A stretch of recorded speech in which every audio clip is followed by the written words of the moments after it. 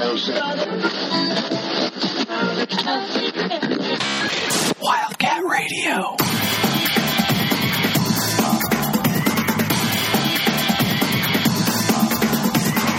Welcome back, Wildcats, to Wildcat Radio, the most interesting podcast in the world, covering Arizona football news, Arizona basketball news, and Arizona recruiting news. You can follow the podcast on Twitter at Wildcat Radio AZ. Visit our website because it's Beta Rank Week. We're very excited about that. We have all of Rob's advanced statistics up on the website, preseason prognostications into how these Pac-12 teams are going to do. And of course, we will use those as we go into football season, which by all, means and measures starts right now. And you can also check out a lot of good stories we have up there right now. I like what's going on with the site. We're going to continue to grow the sites. Check it out there. And of course, you can follow the podcast on iTunes, Apple Podcasts, TuneIn Radio, any podcast catcher. We are there. I'm joined by the wizard behind the Beta Rank College Advanced Statistical Model, Mr. Rob Bauer. What's going on, Rob? Oh, it is one of my favorite weeks of the year. It is Beta Rank Week. We've released the projections, and if you haven't checked them out, they're available on the site. And I am more than happy. If you have any questions, hit me up. Staples is giving out free advanced calculators. It's real fun. It's great. It's a really good week.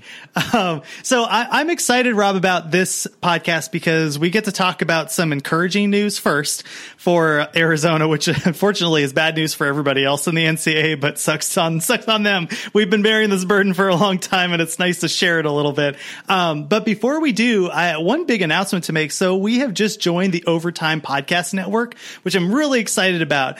And basically, what does that mean? It means a lot of wonderful things. The first is that this podcast is really going to be what it's been in the past, and we're going to continue to implement new improvements on our back end. But basically, what it means for you is that we're going to get a couple sponsors. And we're still going to bring on a lot of guests from other podcasts like the Dog Pod and Utah Man podcast and the Quack 12 podcast, just a lot of people that we work with. And we're going to get a few more partners that we'll be able to add on and just have good conversations with. So really excited about that. Thanks for having us on. That also means that we might be able to give away some sleazier prizes, Rob, which would be great. Get a little cash infusion here. So I'm trying to think anything else we should cover before we get into this new NCAA news, Rob. No, I think let's dive right in. Okay. All right. First, I'm going to clear the air a little bit because we've been connecting with some media members on Twitter in regards to the NCAA investigation. And I just want to be very clear about what our stance is. And I was actually thankful that the Zona Zealots had changed basically part of their story about what we had been talking about on this podcast. We are Arizona fans. We do not want the Arizona basketball program to get in trouble. We don't want the Arizona program to have to go through tough times. But I do think it's a disservice to our listeners, Rob, to not start talking about the surrounding allegations and what they could mean. And there's only a couple people that have been giving us feedback on the negative sense, and that's fine. Like, it's nice to know where our listeners are on this. But I think the biggest criticism among the 4 or 5 people that have been tweeting at us is that you guys shouldn't be prognosticating about what's going on. You shouldn't be trying to predict what goes on. I understand if this was something that was more vague than it is, but we can read transcripts and we can read NCAA rules, and there clearly is NCAA violations. Like the book Richardson itself, that whole thing is a major walking NCAA violation, even if he did it on his own, right? Yeah, you can't. You are not allowed to be an agent and a coach. And if you take money from an agent, you are essentially working as an agent. The NCAA is not going to have to stretch too hard to turn that into an NCAA violation. Yeah, so we're not making things out of thin air. And I think we've already gone over, and if you want to hear some of the details about the NCAA violation in terms of where the red flags are for Arizona, go ahead and look back at our other podcasts that we've covered this at length. I think we did an hour-long podcast on it in addition to a piece on wildcatradioaz.com and some other stuff. So we won't get into the negative stuff today because I do think that some of the breaking stuff that happened today is good news for Arizona fans. But just want to be very clear, we don't want this stuff to happen, but to ignore it is, I think it's crazy town, because it's probably the biggest story that has been facing the Arizona program in terms of violations and ramifications for that since I've been an Arizona fan. So it's really, really a big story and a big deal.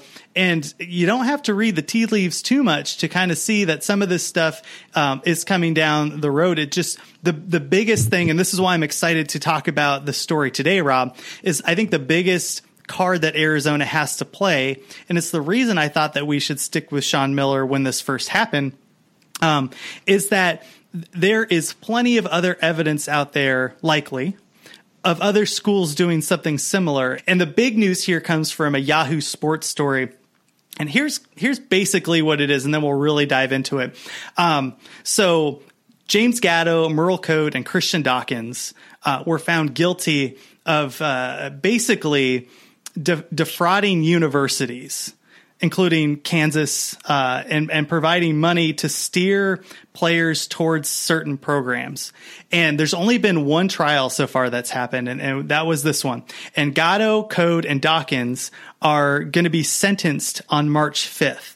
The new portion of the story, and it includes some old stuff, but some new stuff now too, which I think is really explosive, is that the lawyers for these guys have basically submitted documents to the judge to have more lenient sentencing for quote unquote defrauding universities. And we'll get into the defrauding stuff because I think it's ridiculous, but that's why this is so important.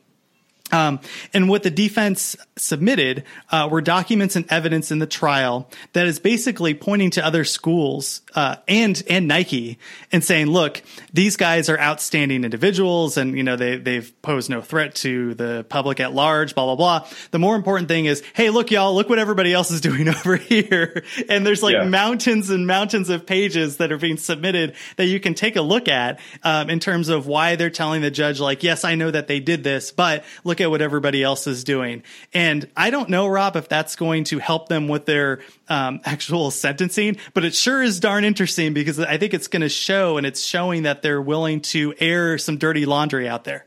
Yeah, absolutely. I don't think that there's any reticence on the part of Code or Dawkins or Gatto at this point. And I think that there was some thought that they might not come out and just torch people. That's out the window now. I mean, they went out and Code really has ample evidence. He used to work at Nike grassroots basketball for a long time. So if Code so chooses to demonstrate in any of these trials that Nike was also paying folks, like, he will undoubtedly have the ammunition to do it. Well, let's go first into why these people were accused of defrauding universities. So we should back up. So James Gatto and Merle Code were working on behalf of Adidas, and they were basically giving families of players money to steer them to universities. The fact that they were accused of defrauding a university by daring to pay players to play for a university and enhance those basketball programs is crazy town. But that's what happened. And what the defense has basically has been saying is, like, nobody's being defrauded here, man. Let's use Kansas as an example because they're super hose, and we'll get into Kansas. But, Bill Self wanted good players to play at Kansas. And basically the defense was saying, like, I provided those players to play at Kansas, and everybody got what they wanted. The players got money. They wanted money. The family wanted money. They got money. The university wanted the players. They got the players. And Adidas now has a player that is kind of under their umbrella school. So everybody got everything they wanted right now. And technically that's true, but legally that's not the best argument probably to make, seeing how it didn't work out well. So the first thing is they resubmitted text messages. And I think this is a fascinating back and forth between TJ Gasnola, who is kind of seen as an Adidas fixer and bagman, and the University of Kansas. This is actually a text message exchange between Bill Self and Gasnola. And basically what they're saying is, without using the exact words, Bill Self is basically like, hey, man, thanks for getting us those players. He's like, hey, man. And Gasnola's like, don't worry about it. The only time I failed you was DeAndre Ayton, LOL, and they both laugh. And then basically they both go back and forth talking about, look, this is the way that Kentucky does it. This is the way that North Carolina does it. And I think they list another school and the Nike schools and Duke. Oh yeah, Duke. Not just anyone, Duke. So they use that as evidence to kind of show, look, like we're all in on this joke, right? We all get what's going on. They also send in a recorded transcript where Merle Code specifically mentions Duke, UNC, Syracuse, and Kentucky as schools that they have to, as Adidas schools, basically compete with in terms of getting players to go to an Adidas school versus a Nike school, basically insinuating that, look, Nike schools do this too, and you guys should look into this because we were just part of the system. We weren't like the 4 outliers here. We were competing with a bunch of other folks. Yeah, absolutely. And I think it's interesting because I think that these guys are there in an effort to make this case and make this argument. They're going to present this information's for here, but if they are given any kind of more of a broad purview in the appeal too, like they're going to present a lot more information. Yeah, I think what does this have to do with Arizona sports? Here's what it has to do with Arizona sports. We are acting from the standpoint of, yes, Arizona did a number of things wrong and are likely going to get some sort of sanction from the NCAA. How strict it is, we don't know. Whether the NCAA decides to do it, we don't know. But if you're looking at the facts of what's going on right now, what's happened so far, it's more likely that scenario happens rather than Arizona gets off scot-free. The biggest card that Arizona has in its back pocket is that everybody else was doing this, or at least most of the major high-level blue blood programs were doing this. And what Arizona needs to happen is for this kind of stuff to get out significantly more than it was allowed to in this first trial. Because like you mentioned, Rob, the judge in the first trial basically said, all I care about is whether or not you did the things that you did. I don't care about any of the context and whether or not anybody else was doing it. And you're actually not allowed to bring in a lot of assets and evidence, and you're not allowed to use stuff in this trial that deal with everybody else. I just want to know, did you, by the law, defraud these universities? And they did, by the law, defraud those universities. So now that this is coming out more, this is this is good news for Arizona fans, because I think we're going to see a lot more names and a lot more schools as this trial progresses come out. And for a little while, that didn't quite seem the case because the judge kept things so tight-knit, right? Yeah, absolutely. I think that there was some concern, and I had this concern coming out of this first trial, that there was going to be enough about Arizona and maybe Kansas and maybe Louisville for the NCAA to really make an example of just a few schools. And so if you're Arizona, you can hide. I mean, there's safety in numbers in this. The NCAA can't. And for Sean Miller too, particularly, the NCAA can't drop the hammer on the top 40 college basketball programs out there, and also give all of those coaches show cause penalties. I mean, it's unlikely that they get off with nothing, but you're not going to get the death penalty or anything like that, like you had at SMU for paying players. So I think this is all good news. I think that there's the second trial as we can get into also is going to be very different than the first trial. So there's potential. I mean, some of that may not be good for Arizona, but I think that the breadth of evidence that is going to potentially come out, and Yahoo Sports also reported that evidence from the first trial, the FBI has handed that over to the NCAA, things that were not presented in the first trial. Yeah, that was a big, and it's funny because it was just like a one-line thing, but that was, and we almost skipped over it. That's a really big deal. That's a really, really big deal, because there are mountains of evidence that the FBI collected, both from wiretaps, so you have recorded phone calls, from seizing hard drives. The FBI raided, Kansas's basketball office. I believe they also raided Maryland, which is an Under Armour school. The FBI has a ton of evidence sitting around, and the question, is how much is going to come out of the trial that the NCAA is going to be able to use, or after, or how much are they going to get their hands on that isn't used in trial? And the fact that some of it, and we don't know what part of it or all of it, has been handed over to the NCAA is very interesting. I think there's a couple other things. The first would be, you got to keep in mind, yes, all this stuff is hovering around, but the NCAA can basically do whatever it wants. Like, it's not legally obligated obligated to go after all of the programs. They can selectively choose a couple of programs. The thing that makes me nervous as an Arizona fan is not only was Arizona mentioned, as we have talked about before, and all this other stuff, like basically any player that was brought up in Arizona was kind of like float around as like one of the schools that was pursuing these players that were asking for money. Again, this is second and or third hand accounts, but they were still made under oath and submitted as evidence, so you can't like discount them. I think the second thing is there's only 5 schools where the assistant coaches were specifically caught acting and taking money from agents, and Arizona is one of them. So I think there's a couple areas where we're a bit of an outlier, but as more things come out, that makes that outlier argument less important. So I'm just hoping that more of that stuff comes out. I want to switch over to Kansas here real fast, Rob, because they are screwed. You want to talk about Arizona being screwed? Like, no, Kansas is dead in the water.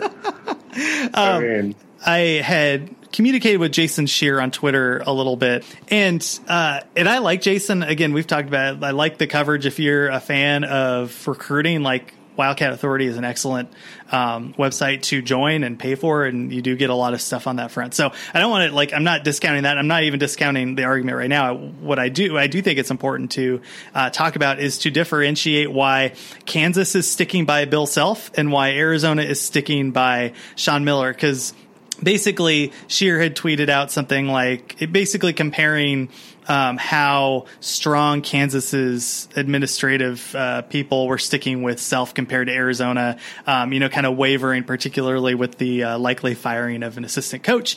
I think there's a couple reasons why Kansas isn't up in arms right now, and there's a reason probably why they should be. The first being, though, that they are likely screwed. So Arizona, there's a lot of second and third hand accounts of paying players outside of course, of Book Richardson. In Kansas's instance, they're like straight up, yeah, they did this. and the two people are Billy Preston. It is a fact that Kansas paid $90,000 to Billy Preston's camp to steer him to Kansas. So if it wasn't Kansas, it was Adidas people acting on behalf, quote unquote, of, and that's part of the argument too. Is how much did Bill Self know? And I think some of that stuff's going to come out as we move forward.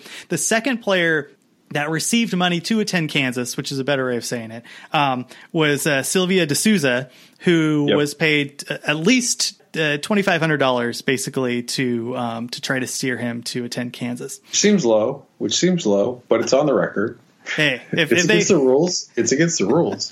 They got him for that, man. They got a bargain. That guy's pretty good. That's true.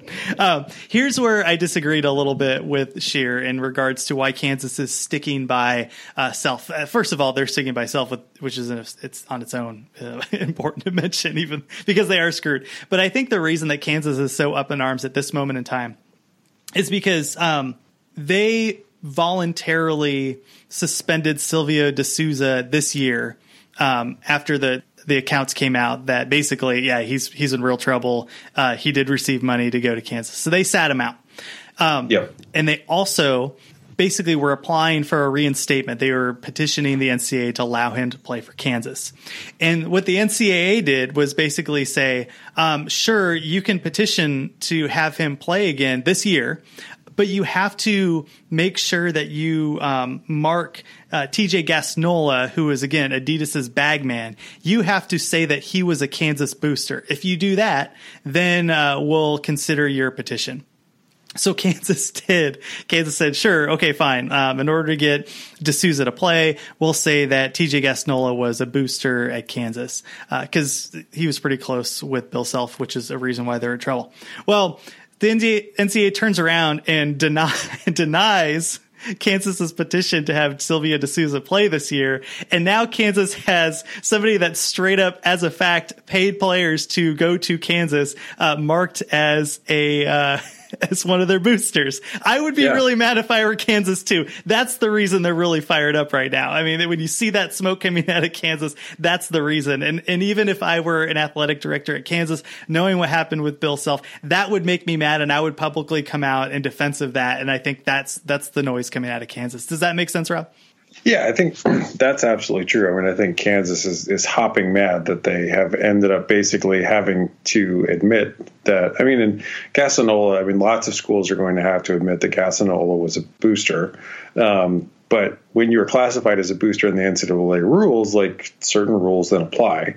So they have a right to be mad. I also think they're sticking by Bill Self a bit because they have more to lose in a way of, I mean, Kansas doesn't want to take down Final Four banners. They don't want to take down national championship banners.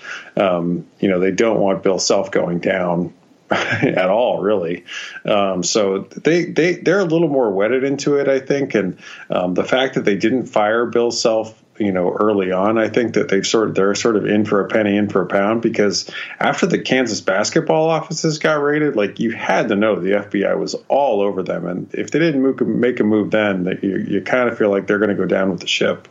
Yeah. And I think comparing, Arizona to Kansas, I mean, we could both be making really bad decisions. I think not being proactive and getting rid of Self right away is going to ultimately be a really bad decision for the Kansas basketball program.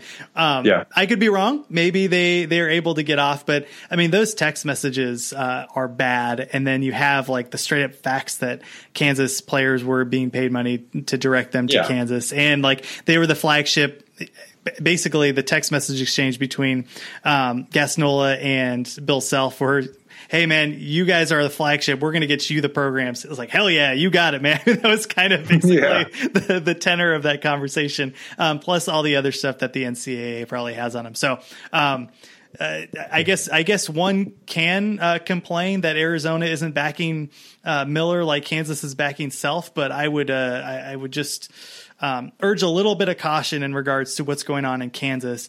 With that said, I do think, like I mentioned, the frustration with the NCAA and the public frustration with the NCAA, which I think Jason was referencing, is for something outside of what's going on right now. That was a different aspect. And I think Arizona rightly would have been frustrated with that. And I think you would have seen Dave Hickey come out and say something in that regards if that were to happen. The other thing I'd mention too is this is more like, I don't want to get into a speculative area, because it's not a but. When you look at some of the transcripts and some of the stuff in regards to Book Richardson, he had referenced Arizona paying basically him paying Arizona players and paying somebody on the roster.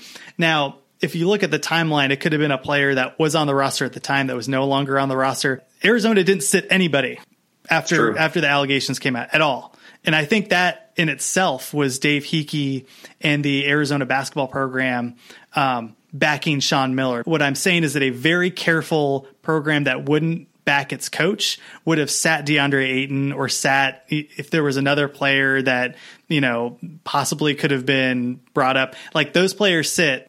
I would just argue that this administration has backed Miller for the most part and backed away a little bit in this last month and a half, particularly with the firing of Phelps, or the possible firing of Phelps. So I get it, but you can't discount the fact that, like, this administration went to bat for Sean Miller at the moment where he needed it the most, right? When that ESPN story came out, they said, no, screw that. This story is wrong. We're sticking by our guy. Here's the press conference. I support him. So, I mean, that happened. You can't say that didn't happen. And the fact that they're backing away now actually makes me a little bit more nervous because they know more than I do. So I'm just keeping an eye on that. Yeah, I think that, I don't think Sean Miller has, and even Arizona and Miller fans that are also Arizona fans don't have a lot of room to complain. I think that the university has not stood by Sean Miller, because they absolutely have. And while there hasn't been any fire yet around Sean Miller, you could say there's an immense amount of smoke, and a university that I think really was not sold on Miller, or would have taken this this bad season and that Phelps news and said, all right, it's time to move on. And the fact that Arizona hasn't, I think speaks volumes of how invested they are. Now, that's not to say that could not change, because I do think that even if you stack things up now, Arizona could potentially get hit with a lack of institutional control if you combine the book with the Phelps. I think Sean Miller has every reason to feel pretty good about what his employer has done for him. There was a press conference that he gave a few weeks ago. I think this is right after they started the process of firing Phelps. It's so hard to say starting the process of because he hasn't been fired, but they've started the process of possibly firing Phelps. Yeah. He's a contract employee. Like it has to go through all the hoops. Yeah. There was that press conference that Miller gave where they were asking him, like, what do you think about the support that you've received from the athletics department? And he kind of gave that deadpan, sarcastic look, and he said, I'm very happy with it. And I rolled my eyes at that because I'm just like, you got to look, man, like you're seeing what I'm seeing. And they really have backed Miller pretty hardcore over the last couple of years. And, I don't know the details of exactly what Phelps is accused of doing with Sharif O'Neal. I know what he's accused of. I don't know if he actually did it, but if he did, or even like got fairly close, like you just I think you have to start being really, really careful. And that's what the administration did. So, we'll keep a look on that story. And I'm just curious to see if he actually does get fired and if there's any news that comes out in regards to that. I'm surprised that there wasn't more details on that. Are you? I'm a little surprised that more hasn't leaked. It makes me think, though, that the university made its decision, enough was sort of leaked out as to why, and that may have been, what Phelps himself was told when he was put on administrative leave and, the initiation to fire him happened. But you get the sense, actually, because we all are focused on the FBI investigation and the NCAA investigation, which it's reported has kicked off for Arizona. But there's also a law firm that the university itself has engaged to do an internal investigation. And you kind of wonder if that's where the information came to the university with. And, I think a lot of people would say, like, oh, you wait to see if the NCAA finds it. Depending on how easy it was for the outside counsel to find it, you may just assume the NCAA is going to find it, so you might as well get ahead of it. But I am a little surprised more hasn't really leaked out on it. I think you're right there. I think that there's but I think it will come out. I don't think it will be able to stay hidden for long what was really done.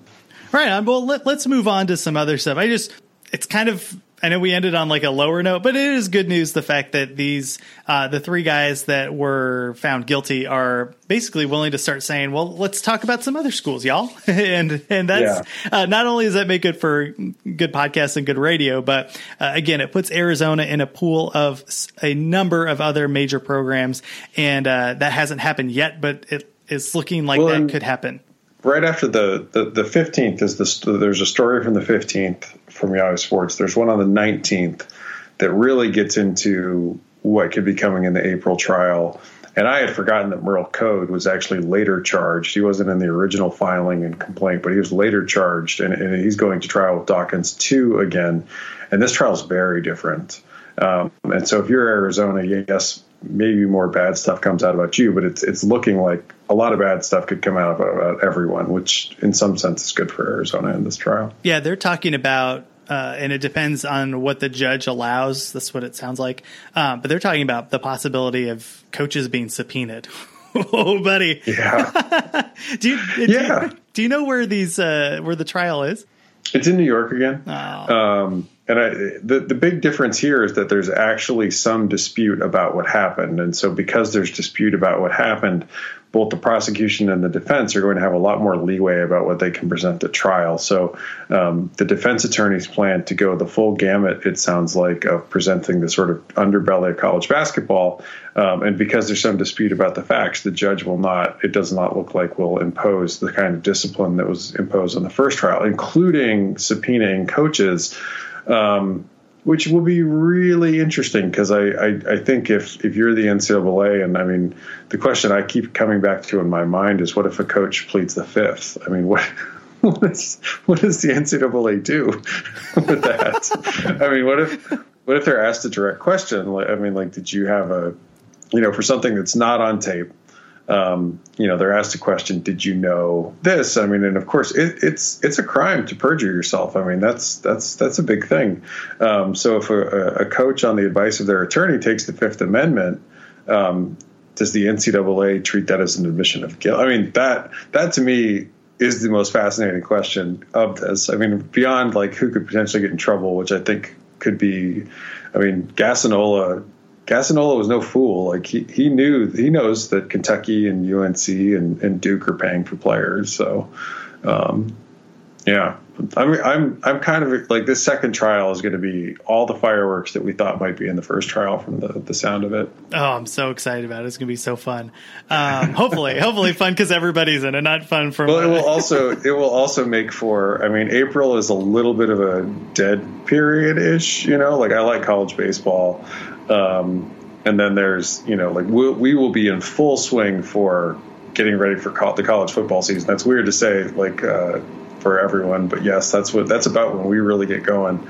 But it'll be lots and lots to talk about every day, I am sure. Let's move on to another story here, and that is Dick Vitale. I took my shirt off and I put my swim trunks on and I dove straight into the mud to follow this guy on Twitter. And I should mention that I approached this from somebody that thinks that Dick Vitale is likely a very sweet man. If he was at my family's, dinner, he would be like a wonderful person and he would treat all the kids fun and, have snacks for everybody. It just like, I do not doubt that he is a wonderful person, but he tweets like a drunk. And the way that he talks about college football is really becoming belligerent. And the biggest perpetrator of this is his love and backing of Rick Pitino. And Rob, there was a tweet that he sent out. It was a story about Rick Pitino's like Bosnian team or whatever the hell he is. I think he's coaching in Italy. Yeah. In Italy, whatever. One of the maybe he's in the Mediterranean areas. That's fine. But basically, he's coaching some random team in Europe, and the team that they were playing against basically forfeited the game in protest for bad reffing. And there was an article about them winning. And he tweets out, they're like, still a winner, baby. This guy's still winning. Everybody deserves a second chance. And it's crazy town that ESPN would hire somebody that clearly is so out of touch with what's actually going on in college basketball to talk about college basketball. He's the face of ESPN college basketball. And this guy is just so out of touch with what's going on right now. It drives me nuts. Rob, what do you think about Dick Vitale? And because his contract got extended until 2020, so we're gonna have 2 more years of this guy, basically.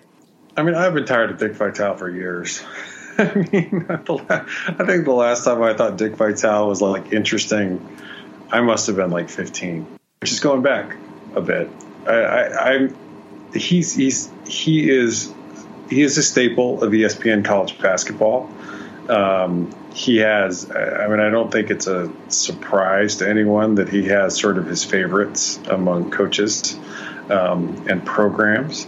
But I followed sort of along. It's gone very negative between Dick Vitale and Arizona fans to the point where he's sort of actively trolling Arizona fans. He's diving into his mentions. Like, I mean, if you follow, like, you'll see him tweet out something and then immediately like 18 Arizona fans like respond within 30 seconds. And he's going back and forth with them and he's tweeting in all caps and adding just random players and stuff. I think Brandon Williams got into a spat with him a few days ago. Like it was crazy. Or not Brandon Williams. Who was it that Brandon Ashley got into a spat with him on Twitter and he responded. Like, it's crazy. Yeah, I mean, but if there's any new Arizona story that comes out, I mean, he's tagging Arizona fans, and it's embarrassing. I mean, it's embarrassing. I mean, for what I think for him, in a lot of ways, and for a long time, he was sort of the face of ESPN's college basketball, and for this to be sort of where he's at now, where he's lobbying every other day for Rick Pitino to get a job and, actively trolling and fighting with Arizona fans on Twitter. I mean, it's just, it's kind of sad. Like, you just wish somebody around Dick Vitale would kind of pull the plug on it. You know, like, come on, like, take a break. Well, time to get off Twitter. Yeah, I mean, I think Twitter's the biggest problem because it's not. I mean, I don't watch a ton of ESPN anymore. I would assume that they don't have him on like a ton. But you're right. He was the grandfather figure of college basketball, and I thought he was obnoxious, and I thought he had tunnel vision, and I couldn't stand when he was announcing. But I still had a tremendous amount of respect for him. Like, he's clearly somebody that loves the sport and loves the game of basketball, and you could tell he cares about the players. Like, he to his defense, like, he almost always goes to bat for players, like, period. And he has a vision of college basketball that it does not reflect current reality in the sense of the money that's come in and where it's at.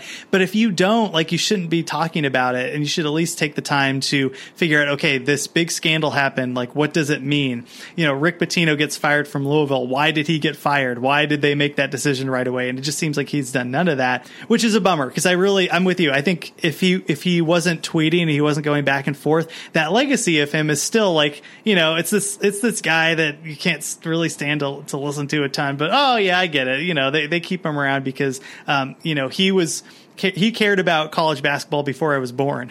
You know, like, yeah. that there's something to say for that. I guess the bigger question I have for you, Rob, is just in general, it seems like the national college basketball scene and personalities are lacking. Like, if you think of college football, you got Kirk Herbstreit and College Game Day and Lee Corso. And there's a lot of just fun voices out covering college football. You have the Solid Verbal. You have Podcast Ain't Play Nobody and like Jason Kirk and those guys over there. Like, there's just a lot of real fun, big personalities in college football. I don't see as many in college basketball. I'm curious, are there people that you follow in regards to college basketball? Who are some of your favorite folks, and who's some of the people that you avoid? I really like Eamon Brennan. He used to be at ESPN. He's at The Athletic. I mean, like everyone that left and went somewhere else, they're at The Athletic now. I think he does a good job covering college basketball. He gets into the weeds. He still does the bubble watch that he used to do at ESPN. And I think he does a really good job with that, and it gives you a sense of where teams are sitting in the conference and heading in.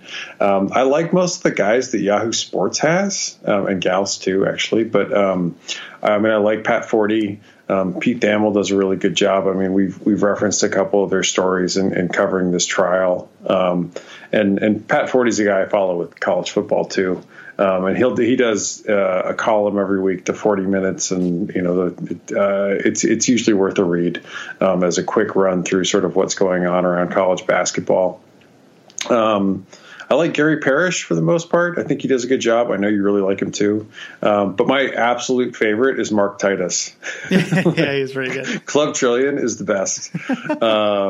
And his power rankings that he writes for The Ringer and the podcast are just terrific. So I like him too, because he gets into, I think, whereas a lot of folks they come from, you know, the full journalism background, and so they do a better job, I think, in some respects with that. But Titus is a former player. I mean, like, he wrote the definitive takedown of Lorenzo Romar's Washington offense. I have to go back and look at that. Just for fun, he just decided to just tear into what was not, at the end of Romar's tenure, why it wasn't working. And it was really good. I mean, Titus is former walk-on at Ohio State. He has those kinds of insights. He's a really fun follow. Funny follow too. I mean, his part of his shtick is generally being more hilarious than everybody else. So, I mean, and there's most everyone else I tend to follow. It tends to be, a beat writer from around the Pac-12, and they often cover both basketball and football. Yeah, going back to Gary Parrish real fast, I think the first thing is, anytime you listen to their podcast, for the first 10 minutes, he's complaining about people tweeting at him. I'm like, oh my gosh, every time, just get to the basketball part. But once you get past fast forward the first 15 minutes, the stuff that they do is pretty good. And he does follow the sport closely. And I like that. Yeah. The fact that he knows the players, he knows the schools, and they do a really good job at CBS talking about the NCAA in FBI investigations. I think better than anybody else, they've done a good job of breaking out, okay, here's what this means and here's what this means. And they do it from a standpoint that isn't specifically like a fan standpoint. I know he's from Memphis, but Memphis isn't really wrapped up in this. So it's very much like, hey man, I'm just telling you that this happened. This is bad for Kansas. Or, hey man, if you're an Arizona fan, this is probably not a good thing. And then here's what that thing is. And I really appreciate the fact that they've been keeping on this in addition to Yahoo. So Yahoo, that CBS podcast, and, some of the stuff that's come out at ESPN, I think, has been good. The worst thing that ESPN did was release that first initial story and have to walk it back, because the other stuff that's come out, it seems like it's actually pretty legit. And unfortunately, they have that first story hanging over everything they do now for Arizona fans. So it's interesting. Like, I wouldn't discount ESPN reporting, on this, particularly if it's not from Schlabach or whatever, I think that there's really it'll be interesting. I mean, they brought up a lot of the transcripts and they had links to them. And so some of the coverage that ESPN has done on the story has been fine. But that one story is pretty bad. With Titus, so here's a question for you. I like Titus too. I think he's excellent and is very easygoing, and seems like he would be a fun person to cover college basketball on a bigger stage rather than just this podcast on like The Ringer. And let's be honest, The Ringer gives zero craps about college sports. Like, most of their stuff is really bad on college, actually. But Titus is probably the one guy like that covers college stuff. Do you like Tate and the rest of that podcast? I don't really follow Tate as much on Twitter, and I mostly tune in for Titus, to be honest. Yeah, me too. I mean, I'm sure I know Tate does some other podcasts and stuff, but I've listened a decent amount to the One Shining podcast, but like, man, it can get a little rough sometimes. And sometimes it seems like Tate is one of those people where you need a host that just kind of lets him go, and like reins him in a little bit, like a Dave Pasch almost, with like Walton, except you don't have to have the reins that tight on him. But I do like listening to him a lot. I think he does really good stuff, and it's been fun to listen to him to talk about college basketball. And they're not afraid to get into the payment stuff either and talk about like that stuff. So, just, some of the other guys like Seth Davis doesn't do it for me. John Rothstein, I think, is just he has like the 7 tweets that he sends out every 2 days about Virginia basketball being the best program in the world. And it's just going like, oh my gosh. Oh, and I follow Ken Pom. If you don't follow Ken Pomeroy, you should. He does the longest standing and probably most respected college basketball advanced stats model. Why do you think that there's more personalities in college football? Because college football Twitter is excellent and it's funny, and there's so many people and they have good jokes, and they're covering games that aren't that, like the Cheez-It Bowl was one of my favorite moments of last year in college football, just because there were so many people that I love and like really like interacting and reading that were just going all in on the Cheez-It Bowl because it's like one of the worst games of the year. It doesn't seem like those types of personalities are in college basketball. I don't know why. Do you have an idea? I don't. I really don't. I mean, part of it, I think, maybe that college football, just is a bit bigger. And so it tends, college football college basketball makes money. Don't get me wrong, but college football is the big money maker, draws the most fans, that kind of thing. I don't know why it is. I don't know. A lot of the really quirky characters tend to come out of the South, I would argue, also in college football.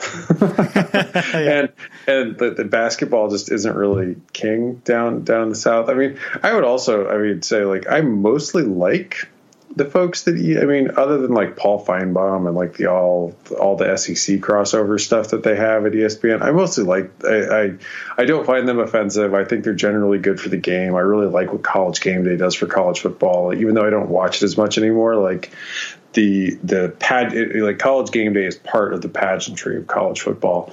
I don't really like Jay Billis. I don't find him all that smart or interesting. I think he tends to default to saying like the same 5 things over and over again. I don't think he's really kept up with the game, and I don't think he has interesting things to say about college basketball. And he's one of the main folks that they run out there. I think that's what's sort of discouraging about college basketball, is that there's just not I mean, with like Bill Rafferty going, and getting old, like there's just not even like the guys calling the games aren't maybe as good as you'd like. And I don't know. It's just in college basketball coaches. I mean, not that college football coaches are always like a ton of fun, but I mean, is there even like a Les Miles? I mean, Les Miles is at Kansas now, but I mean, is there anybody that's like that much fun as a college basketball coach? Like they all seem to have basically just, you feel like they all just had an enema and they're wearing a suit, It's like, guys, like lighten up, like put on, I mean, like dress like Huggy Bear. I mean, Bob Huggins is pretty fun sometimes, but that's about it. Like most everybody's just like, they're awful interviews and they're super uptight. And I mean, they look like they don't want to be there. It's like, guys, come on. Yeah, Bob Huggins is like the closest that college basketball has to Mike Leach, and he's not even close. Like, I mean, that's how crazy it is. In the same ballpark. I mean, you don't have the same. I mean, even in the coaches, like you just kind of feel like you don't have the same kind of characters, which is a bummer. I mean, because I think college basketball right now. I mean, I actually feel, and I say this, like I think college basketball isn't as popular, and the ratings numbers may not back this up, but I don't think college basketball is as culturally relevant as it even was 5-10 years ago. And part of it is that college football has become so huge. But it is a bummer, and I think that part of it is that it lacks the personalities to sort of bring in your sort of casual fan. Yeah, they're all like the media. Almost all of the folks that cover college basketball in the national landscape, they're all stiff. They're all just so stiff. And almost to bring this full circle, the only guy that really isn't is Dick Vitale. that is the crazy thing. Dick Vitale is Dick Vitale is all the personality you want, but to the extreme to where you don't like it, right? Like it's as if you went to the total opposite end of the spectrum and you're like, oh, wait, we signed up for too much of this. I mean,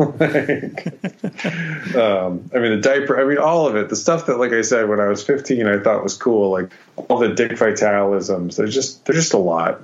Yeah. It's too much. All right. That's interesting. I'll try to keep an eye on it. If anybody has any recommendations for people that we should follow in regards to college basketball, let us know. Just because I enjoy college football so much more in terms of the personalities covering it. There's fun stories. There's always just this fun stuff going on. Not necessarily the case in college basketball, but definitely open to checking out. Oh, by the way, one person that I should mention is a Twitter handle. I think it's the 3-Man Weave. You guys should check it out. I've been tweeting stuff out from them on Wildcat Radio AZ. And basically they just send out set plays at the end of like halves and at the end of certain important periods, and they'll just break down what happened. And that's really cool because you're like, oh snap, I didn't realize that this happened. And they have some cool YouTube videos, not necessarily the most like entertaining stuff, but from an X's and O's standpoint, it's creative and not a lot of people are doing it. So you should definitely check them out. Okay, one more thing before we get to the bad news, Rob. So the good news is we're going to Vegas. Very excited about that. Yeah, soon. I know. It's really crazy. So we're going to be there for the Pac-12 tournament. And I think we're there Thursday through Saturday. There might be people there till Sunday. Have you booked your flight yet? I have. Okay. There is one direct flight from Columbus, Ohio to Vegas. And it is on like Spirit Airlines or one of those ones that like they're going to charge me to breathe the air in the cabin. But I'll be on like getting a direct flight is worth it. Excellent. No, that's great. So a couple things. So Rick Powell will be there. Bear Down Rich, shout out to Bear Down Rich. He's going to be there with us. A couple other friends are going to be there. So we have a couple things going to keep a lookout for. Yes, I understand we're like Arizona's not good this year and we're probably not going to win the championship. So we're going to do a couple things to keep people interested. The first is we're going to re-record our Gentleman's Guide to Las Vegas, which we did a few years ago. And it was myself, Rick Powell, and Josh Worthington talking about Vegas and what we liked about Vegas. And when you go, what the things to do, we're savants. We go there about 3 times a year now. We're either going to re-record it or I'm going to re-release it. I'm going to listen to it to see if we need to update it because some of that advice is eternal. It is wonderful. It's legion. It is eternal. A couple of other things though. We're going to host a live show and I think I have the venue for it. So if you are in Las Vegas and you're an Arizona fan, we're going to do a free live show at a location that's close to the T-Mobile Center. And I think it's going to be right next to it, but stay tuned there. We're going to do Periscopes. So if you don't follow us on Twitter, you should. It's at Wildcat Radio AZ. We're going to do some Periscope videos, which basically is just live videos. And we'll probably do one each morning, depending on how much individuals have drank the evening before, which most of us are responsible. Most of us are responsible. And we have two more things that we're going to do. We're going to do a Pac-12 bracket, and we're going to have a contest. So normally this wouldn't be as fun, but since like the whole Pac-12 is just a giant crap show, we're going to give out brackets, and you can turn them in, and then we'll be updating them as we're in Las Vegas, which will be fun. And the winner will get some cool T-shirts. I bought like a ton of Arizona gear, so and I did it just so we can give it out for moments like this. So we'll have some cool T-shirts. I'll take pictures of them, and we'll send them out to you. And then of course we're doing the Pac-12 tournament bingo. So if you did this last year, thank you for doing it. We are looking for ideas for squares. So in the past, it's been like, awkward wardrobe moment with Bill Walton, or Cedric Bearfield, shoots 18 3-pointers in a game and all that stuff. So give us square ideas so we can put them in and use them. We're very excited about that. Rob, your thoughts on Las Vegas? Any other ideas that we should do? No, those are great ideas. I mean, you've covered it up. I mean, we've signed up to give stuff away, do a live podcast. We're going to do Periscopes, so that will probably be me because I don't drink. Getting up and doing that at the very least, right? And getting everyone coffee and kicking them and saying, "Get up, we're doing a Periscope." But yeah, that's quite a bit, and we'll be there. Look for us. Like I'm quite tall. You'll find us. And I am like a CEO in Vegas. Like I'm the first one up almost every time for whatever reason. Doesn't matter what happened the evening before. Oh yeah, I'm like 8 o'clock. If I'm not up and if I haven't had breakfast, it was I must have lost a lot of money the evening before. So I will be up too. It'll probably just be dragging Rick to the table while we do this. So we'll have our bracket up. We'll have our bingo cards. Get ready for all that stuff. We'll do updates each morning. So tune in.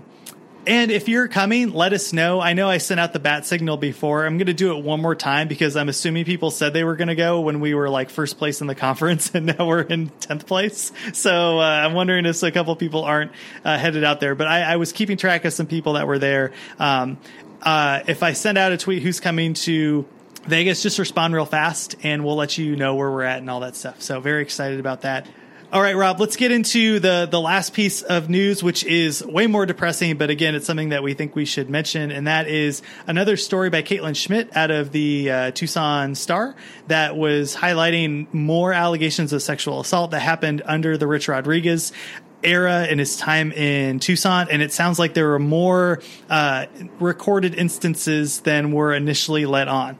Yeah. So the university, as part of a filing, and this had to come out and admit that there were what had been the Star had found 16 incidents involving U of A former or current U of A players and staff, and the university had to admit that there were 27. Yeah, not good, and just.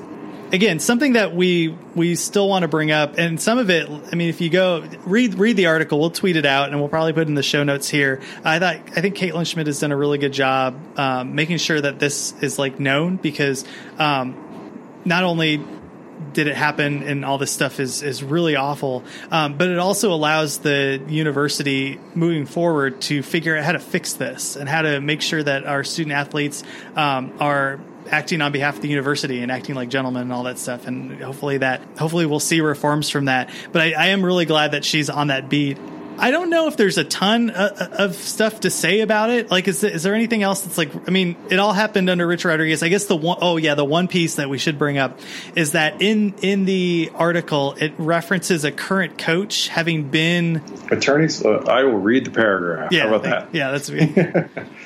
Attorneys for the plaintiffs say the U of A has not produced any communication records, and they're having trouble scheduling depositions, including former recruiting coordinator Matt Dudek and running backs coach Calvin McGee. The U of A has identified 10 different school officials who may have had knowledge of Bradsford's behavior, and the plaintiff's attorney said they found 5 former employees who may also have known, according to the transcript. 2 current U of A employees, including a prominent coach, denied knowledge of Bradford's violent behavior before his arrest, despite the fact that a U of A police report shows that at least one of them was present when a third victim told police about the running back's abuse.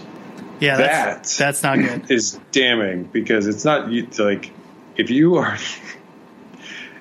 listed in the police report as being present in the room when a victim told police about the running back's abuse, that looks terrible.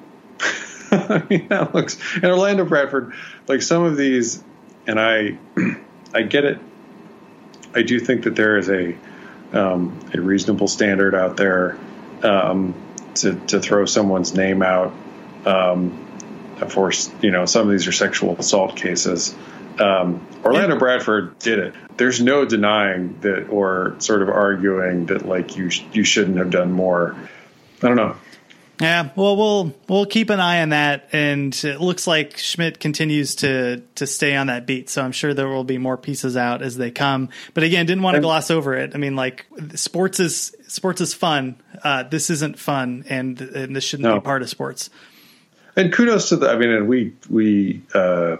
we do take our shots at the Star, but kudos to the Star for putting Kalen Schmidt on this, who does normally cover more criminal and political about town type stories. To have someone who's an experienced reporter instead of just a sports reporter covering this, I think the Star's coverage has really benefited from that, and I think they did a great job with that decision. All right, anything else you got? No, we covered a wide range of topics. I am closing in on having my annual Arizona season football review done, which is like way late, but I don't know. I had a lot going on. So I'm closing in. I hope to have it out this next week. I'll obviously push it out. And you're more than welcome to tweet at me and tell me I'm an idiot if you disagree. Yeah, super. Check out the website. We will not, by the way, have a season in review for Arizona basketball. There's not. I don't crack the whip that hard here at Wildcat Radio. Which, by the way, if you really, if you are a good writer and want to write more for us about Arizona basketball, hit us up. Yeah. Oh, yeah. Well, I would love for somebody to write it. I just don't want to to drink a bottle of wine before I even start getting to that. That'd be good. Yeah. Oh, well, we won tonight.